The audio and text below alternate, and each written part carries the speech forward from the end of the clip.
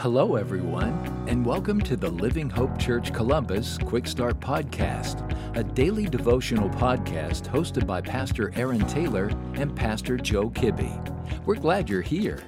Well, hey everyone, it is Friday and I hope you're having a great day. My name is Joe Kibbe and I serve as the worship pastor at Living Hope Church Columbus. Today our passage is in Revelation chapter 12. Your Bible might label this passage as the woman and the dragon. Now, this is a really neat passage as we get to see past, present, future symbolism and revelation and all those things. And this passage tells us that John saw two signs from heaven. Now, the first sign is a woman who represents Israel who's in agony over birth pains. But I want to focus on the second sign that starts in verse 3. So let's read what the Bible says. And another sign appeared in heaven. Behold, a great red dragon with 7 heads and 10 horns, and on his head 7 diadems. His tail swept down a third of the stars of heaven and would cast them to the earth. And the dragon stood before the woman who was about to give birth, so that when she bore her child, he might devour it. She gave birth to a male child, one who is to rule over the nations with a rod of iron. But her child was caught up to God and to his throne.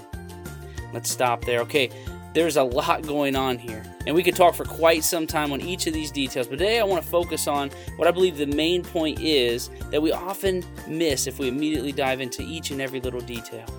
So first off, what I want us to see is that there's 3 characters mentioned.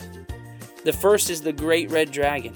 We know this is Satan because verse 9 tells us that. It says the great red dragon was thrown down, the ancient serpent who is called the devil and Satan, the deceiver of the whole world. Now, how cool would this have been for John to see? See, he had read in Genesis chapter 3 where Eve said the serpent deceived her. And here John sees with his own eyes a red dragon who is called the ancient serpent, who we are told is the deceiver of the world. Now, what I love about this is it gives us confidence too that God's word is true. So the first character is the dragon, who is Satan. The second character is the woman. Now, I said before, the woman represents Israel and birth pains, which is true.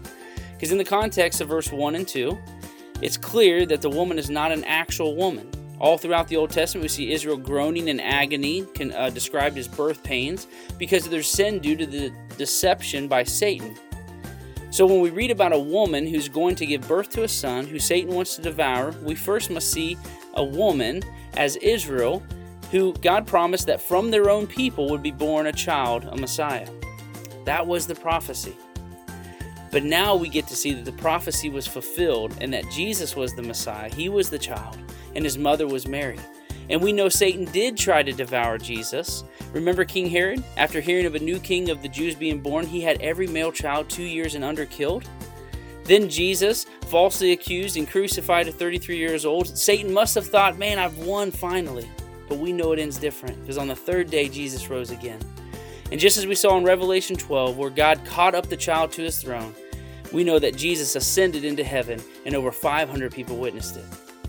See, the Bible says Jesus was seated at the right hand of God. It fulfills what Revelation 12 said.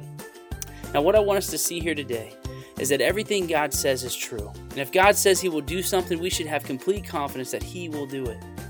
As Isaiah 55:11, God says, "So shall my word be that goes out of my mouth. It shall not return to me empty, but it shall accomplish that which I purpose and shall succeed in the thing for which I sent it." We can trust God's word. Well, friends, I hope this encourages you today. And if you found this podcast helpful, send me an email, joe@livinghopecolumbus.com. I would love to hear what Jesus is doing in your life and how I can be praying for you. Have a great day. Thank you for joining us today. Be sure to subscribe and rate this podcast. Have a great day.